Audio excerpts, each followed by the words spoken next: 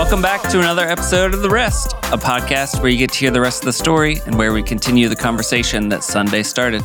I'm your host, Jared Jacobus, and Joel couldn't make it today. Just kidding.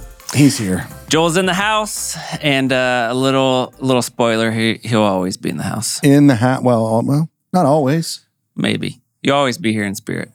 Well, yeah, most likely. We have a lot to cover today, so we're going to jump straight to the sponsor. And Wouldn't that be kind of funny if I said to you, like, hey, next week I'm not going to be here, nor is my spirit going to be here?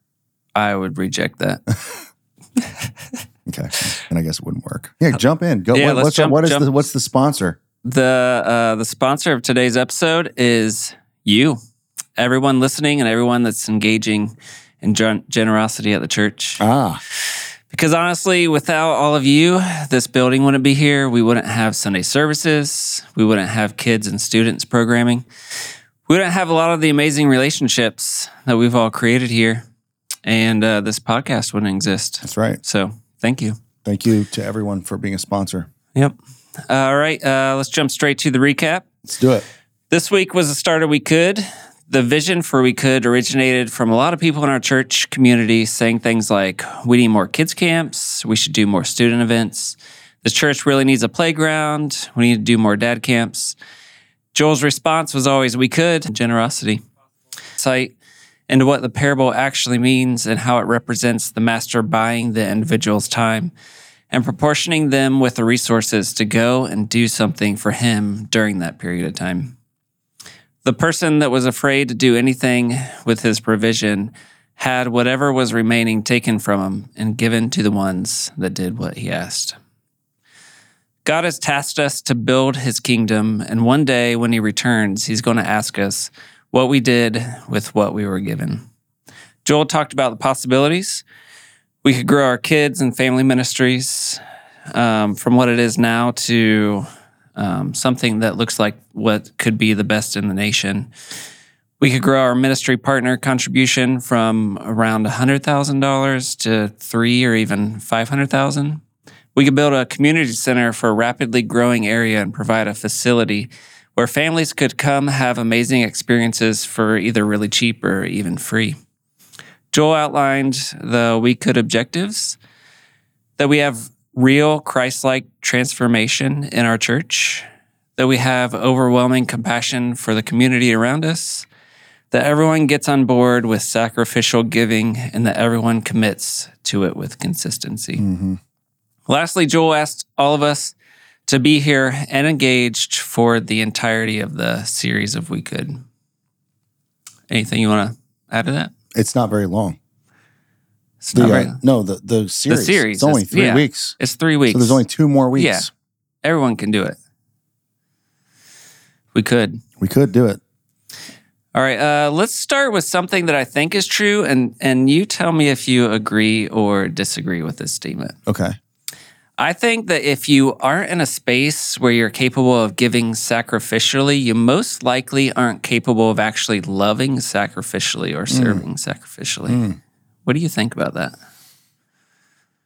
Yeah, I think that is a great it is a great conversation starter, because I think what you're getting at is that if someone's life is so chaotic and disorderly, or not prioritized properly, that type of thing, maybe even destructive or sinful, or where there's problems, or you're full of whatever. It is really hard to go, oh, yeah, now I'm in an antithetical thing to my entire, say, the right mindset. Yeah, for sure. But it would be really hard to move in that direction when you're just not thinking about being a follower of Jesus in general. Yeah. In all the other areas of your life. And, Paul tells the Thessalonians to, as much as they can, live a quiet and peaceful life. And so I think that, that's a whole tangential thing that, as we're talking about, but the hurry, the busy, the the hustle and the bustle and all the stuff that we get so engaged in can certainly steal from us having a life that is full. Yeah. Like a lot of people, in the hallways and at church and stuff, I get to meet with all kinds of people and they all know me, whatever. Yep. But I don't know them. And then, when I get to talk with them one-on-one, it's, so how are you? People are very kind. How are you? How's your life? What's going on? And, my answer is never, I'm just so busy. Yeah. But I say that my life is full. It's just full. It's full of, and I don't mean like, oh, I'm so happy. I am, but I'm saying like it's edge to edge. Yeah. But it's all stuff that I want to be doing. It's all stuff that I choose to do. It's all stuff that I think I ought to be doing based upon my values. And so, if you don't have a value system that dictates how you spend your time, then it's going to be really hard to have a value system that affects how you spend your money. Yep, I agree. So I think that's a very, very insightful kind of inverted way to help people back into, are you even because this is even on your radar? Yeah. And what is on your radar in terms of life and time and energy and your resources and all that? But yep. Can we talk about some of the reasons that people find it hard to commit to giving, and then discuss how those reasons are actually holding people back from experiencing that rich and full life that God has and wants for them? Yeah, I would say that for the most part, and this is might rub some people the wrong way, but I would say that for the most part, when somebody is reluctant to give, they probably have a rationale in their mind. It's justified to them. But that most of the time, it's just because they've been duped. And whether they know it or not, money probably has more hold of them than they think so. Yeah. So again, if you grew up in church, you've heard it, but Jesus talks about money more than anything else. It's kind of the God of the age. You can't serve God and money. You can't have two masters. So a lot of people serve money. Yeah. And they think that money is serving them. And I think that's what money wants. And money is not bad in and of itself, but it has the potential to ruin your life if you let it lead your life. If you chase it, if it's all that life is about, it will ruin your life. So, well, if you make it a god, I think that when you say make it a god, everyone goes, well, it's not. Yeah, but then you go, well, what's your motivation every day? Like, why do you wake up? Why do you go to work? What brings you the most joy? And you start to answer these questions, and nobody. That's the thing. People think they know what they want, but they don't actually. We talked about this before. They think the answers are right. They know the answer. Yeah. Is money a god? No. When you go to work every day and you're in sales and you make $250,000 a year or whatever it is, what's your motivation? Oh, just it's my family and just all that. You can say that stuff, but the reality is, for so many people, like the thing that makes their heart rate go higher and the thing that they get excited about is that that money, that thing that they chase, or that stuff they can buy because of it, or the way that it makes us feel, the way that it makes us feel valuable, the way it gives us a status, the way it can make us look a certain way, the way we can get what we want. And when you start to get into all that, and that is actually kind of like the driving factor in your life. Like, you have made money a god, and it doesn't care if you realize it's a god. Yeah, it'd prefer you didn't. Yeah. It just it'll rule your life. So, yeah. What are some other less obvious reasons? Yeah. So that's one that I think is probably the most pervasive. And then what people do is they put a smoke screen up in front of it. They don't know that the real reason is money. I'm motivated by money. All I want is money. Money matters. It's everything. all that stuff. And then they'll say stuff like, well, the church doesn't need my money, or I don't trust the church, or maybe they had a bad experience with church, or they don't trust the leadership, or they think that, they might impose upon pastors. Pastors shouldn't have money anyway. They might look at ministry stuff and go, oh, they don't need money for all that. I think some of those are reasons why people don't give.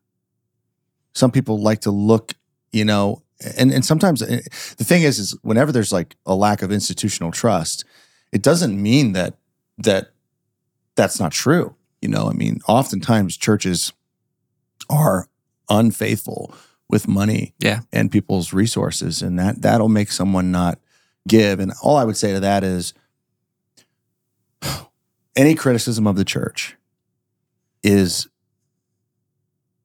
it comes about by the church. Yeah. So the church uses the morals and the guidelines of itself to say when it's wrong. So isn't that fascinating? It's like people have criticism with the church. Well, what makes it wrong is Christ and his way. So the church knows it's wrong, and we know it's wrong based upon what it ought to be. And so the church knows and does things that are wrong, and the way we know it's wrong is because we have Jesus who tells us that it's wrong. And so it's not the church in general. It's the sin that can invade into leadership, into different, time frames and different seasons and different, places in the world or whatever it is. And, but that doesn't mean that the church is altogether bad. And that doesn't mean that you suddenly aren't supposed to become a generous individual. Yeah. So if you don't trust the church that you're going, go somewhere else. Yeah. Go give, like do it somewhere, somehow. I mean, a lot of people will say that. People can choose where they're going to give, so if you don't trust it, then don't. But if you do, then, find a place where you get to really grow and become more generous. What I would say to that, from an outsider perspective, because I was an outsider not too long ago, and then came into it. This church is pretty transparent, and I've observed very thoughtful and intentional stewardship here. So, well, I appreciate that. That's good. You're like newest on staff. Yeah. And I think the key to that is that the vision leads to the decision. So the articulation of what we're trying to do, the clarity of the win, lead people into a growing relationship with Jesus Christ. Yeah. Using technology, using whatever resources, loving people so much that they become lovers of Jesus and lead people who don't love Jesus into when you and then you look at it, it's like we want to have a dynamic kids program, we want to have all these things, and all that stuff is outlined. Then it's easy to kind of look and see, like, does the church, is what's written on the wall happening down the hall? That's what they say. Yeah. And when you come in here, you see that. Yep. Absolutely. So is it perfect? No. I mean, are we always 100% successful? Is there always like the financial ROI? No, but that's not the point. The point is we're leading people into a growing relationship with Jesus, and that happens through ministry efforts and ministry systems and teaching and gathering and events and all the different things that we do. And money is a tool. Yeah. It's a tool that we use to accomplish the mission and the vision. And I think it's what it's supposed to be. Yeah. So just like you use money to accomplish the mission and the vision of your family. Yep. It's what it's supposed to be about. And whenever the family goes awry, something's off with leadership. If you start to lose money and you're wasting money and there's tons of debt and there's tons of problems and you start to see it, you go, oh, they're missing, what they project really they want to do is obviously not happening. Yeah. So when you're looking at the church, look at what their mission is, look at what their vision is. And if you can actually see it, then okay, that's what the money's going towards. I mean, one of the greatest things that I had the opportunity to do, which was also a great challenge, was when we built the building. I mean, that's just like, That's just like we had a model made and we had pictures and we had like CADs and all this stuff, but it doesn't exist. Yeah. And a bunch of people gave that if they gave, we're going to build a community center when we have enough money, we will. Yeah. So we will do it. And that's worth giving to. Yeah. One reason that was mentioned to me, I think was derived in fear. So the reason of fear of the money might stop, so I need to have a safety net. Yeah. For my kids' college, for my retirement. Yeah. To be able to afford the house I want, the cars I want. Yep.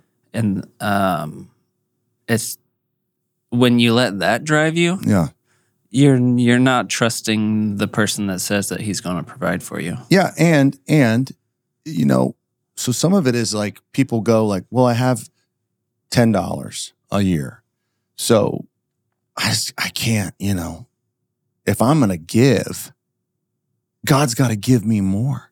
Yeah. It's just hilarious. It's like, well, wait a minute. He already gave you. So part of the parable of the talents is, whether he bought you for 75 years of your, life or you for 15 to build, it's all his and he gave it to you. So imagine being like, in order for me to do what you told me to do, I got to do more. And the master coming back and it's like, well, you gave me you gave me 30 years of wages, but like, I wanted to do some other stuff for me. Yeah. My thing. And so I need some more in order to do what you wanted me to do. Yeah.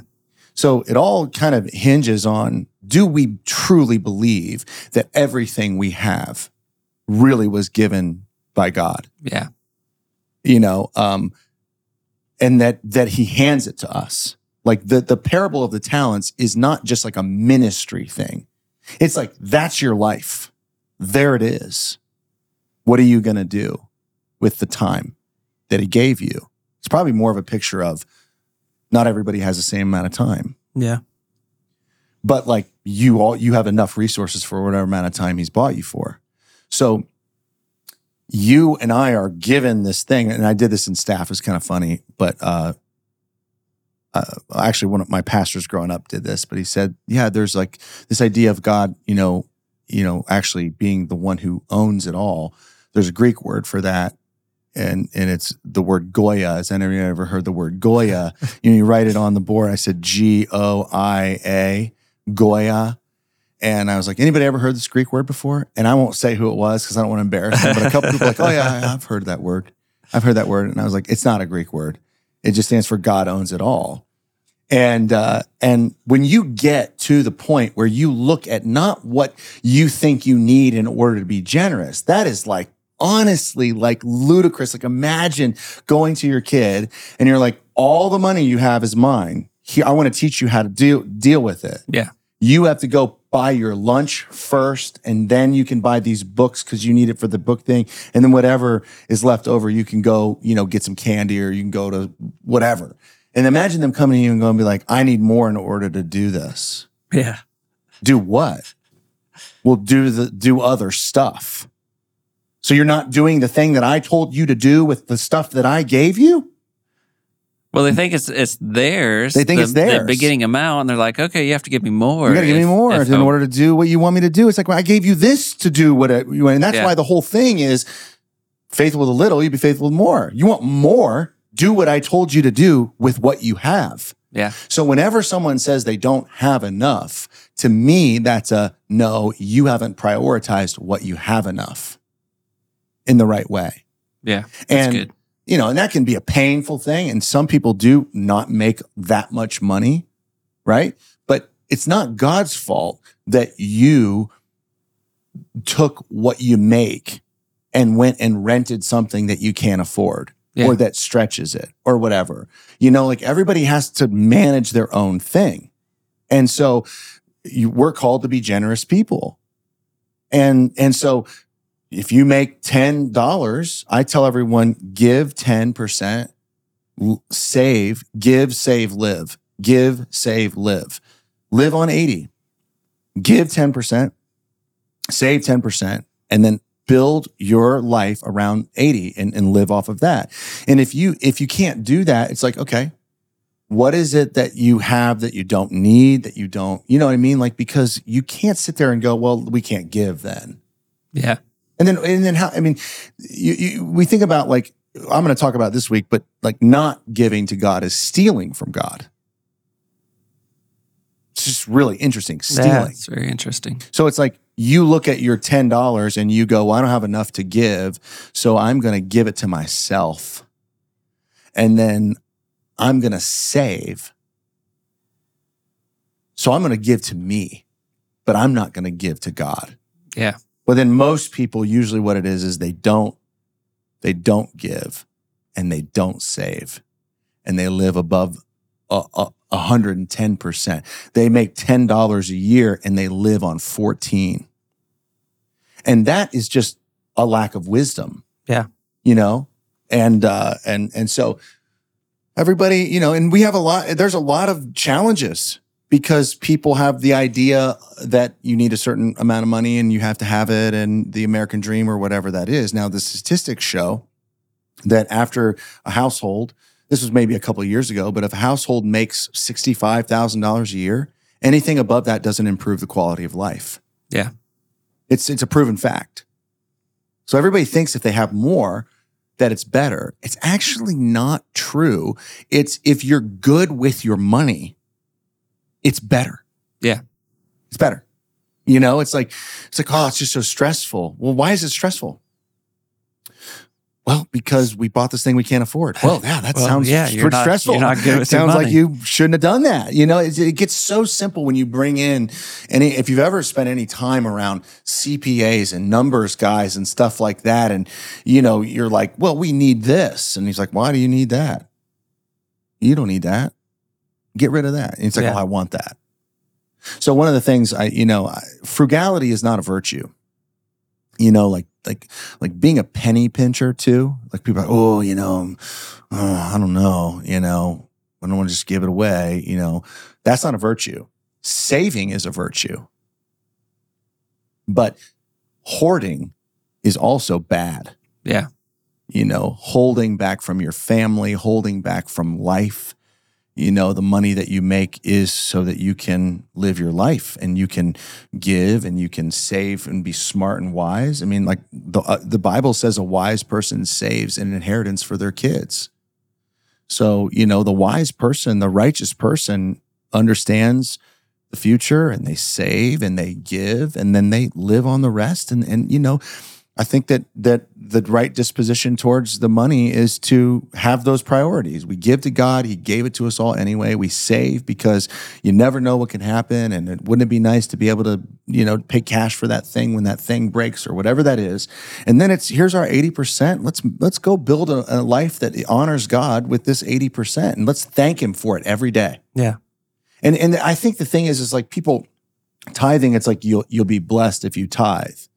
I think honestly, more what it is it's like when you start to take it seriously, when you start to like look at your money and you're like, I'm going to be like Christ and I'm going to give and I'm going to save and I'm going to live on the rest.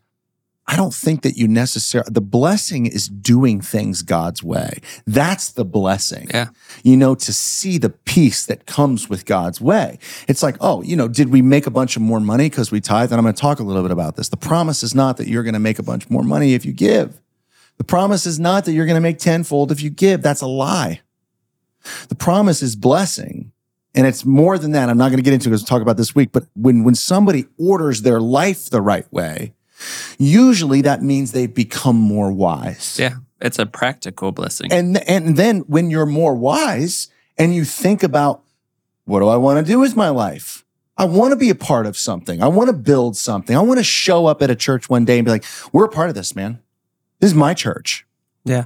That door that just opened, I'm proud, man. I'm proud that that's here. Like we pay, like we're in, man. We want people here, the lights, the air conditioning, the coffee. We want people to love God and hear this and do all that. And you take that pride and then you start saving and you got that. And then you're living off of the rest of your money and you just look at it a certain way. Like you probably will, just because you see money differently, you'll probably spend it more wisely and you probably will make more because you become sharp.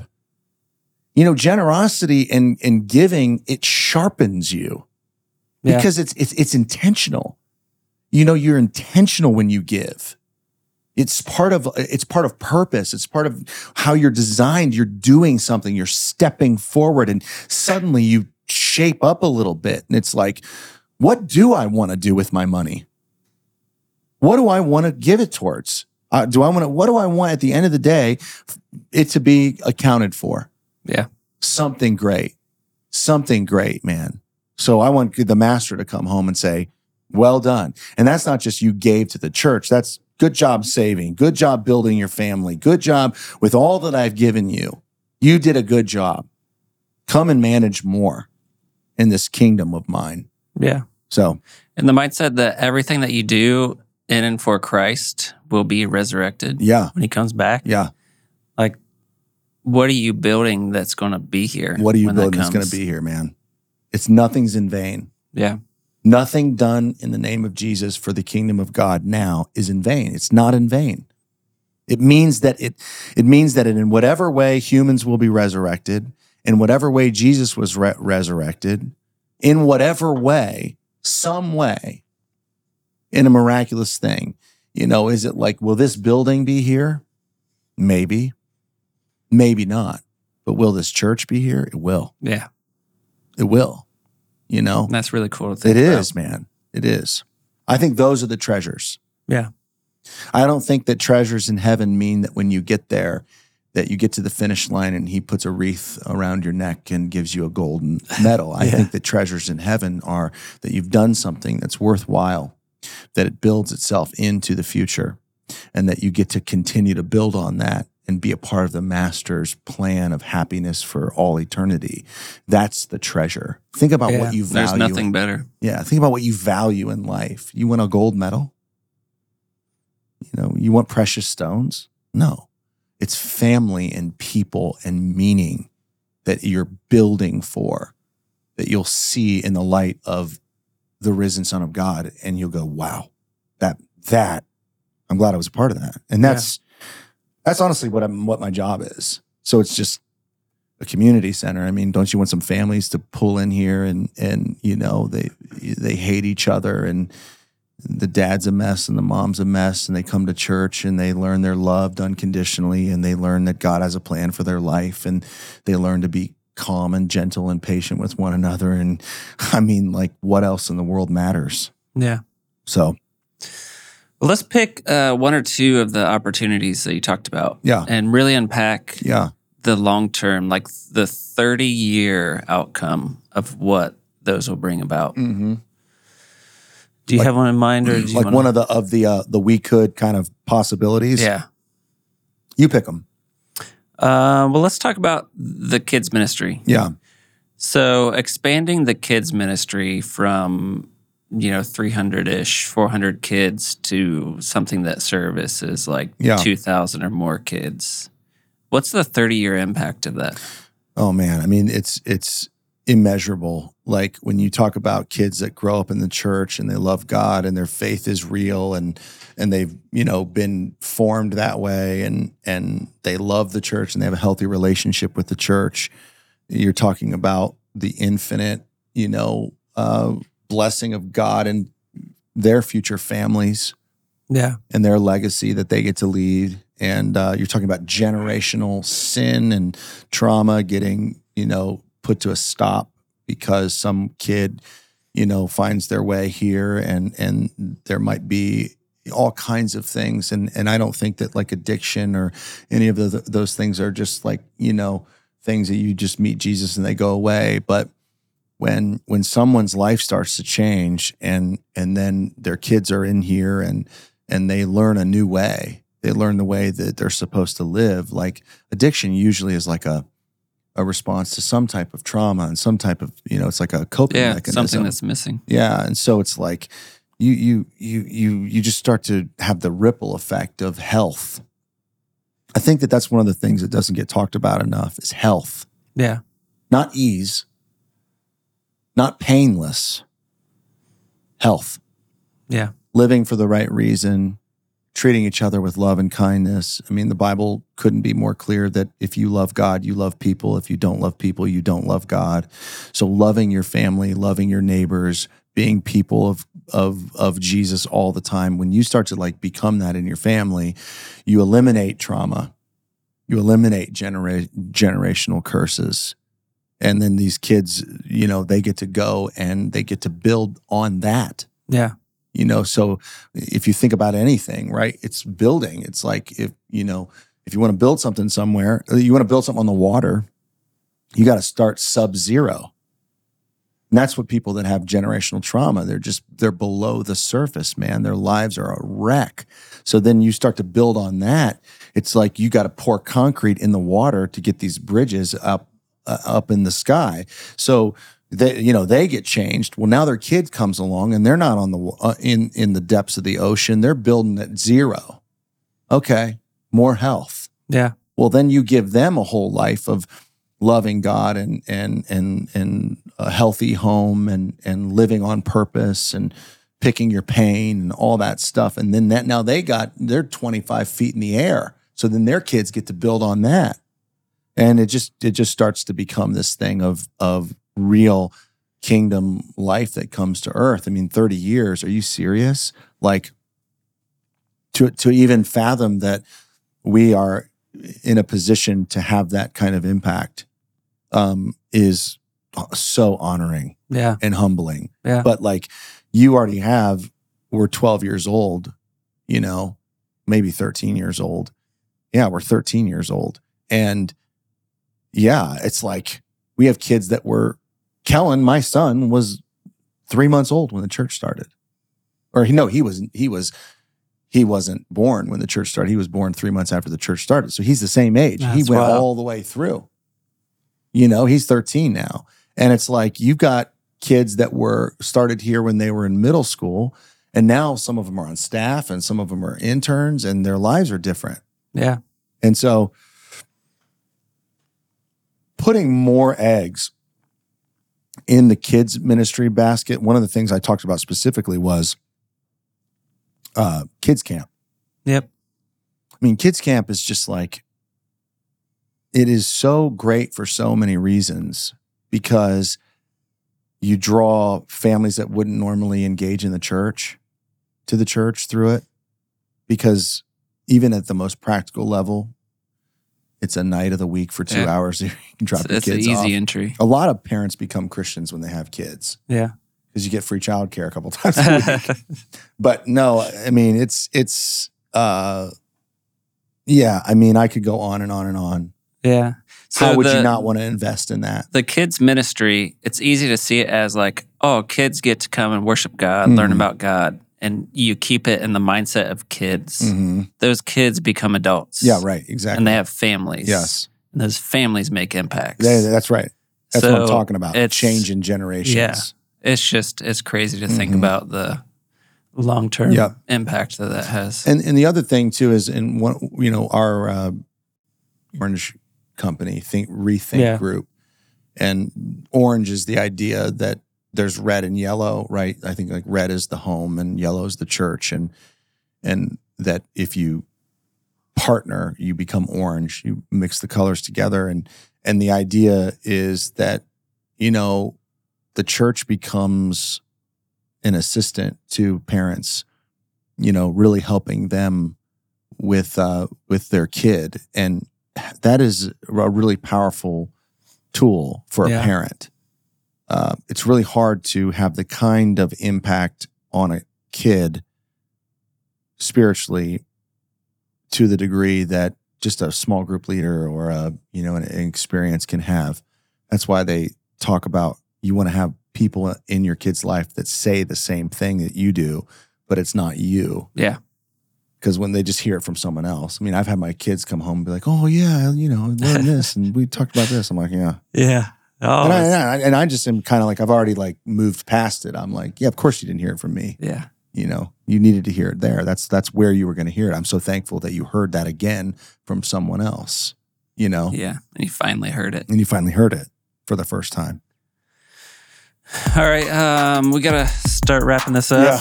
This series is the beginning of a movement that will have exponential impact on hundreds of thousands of people. It will.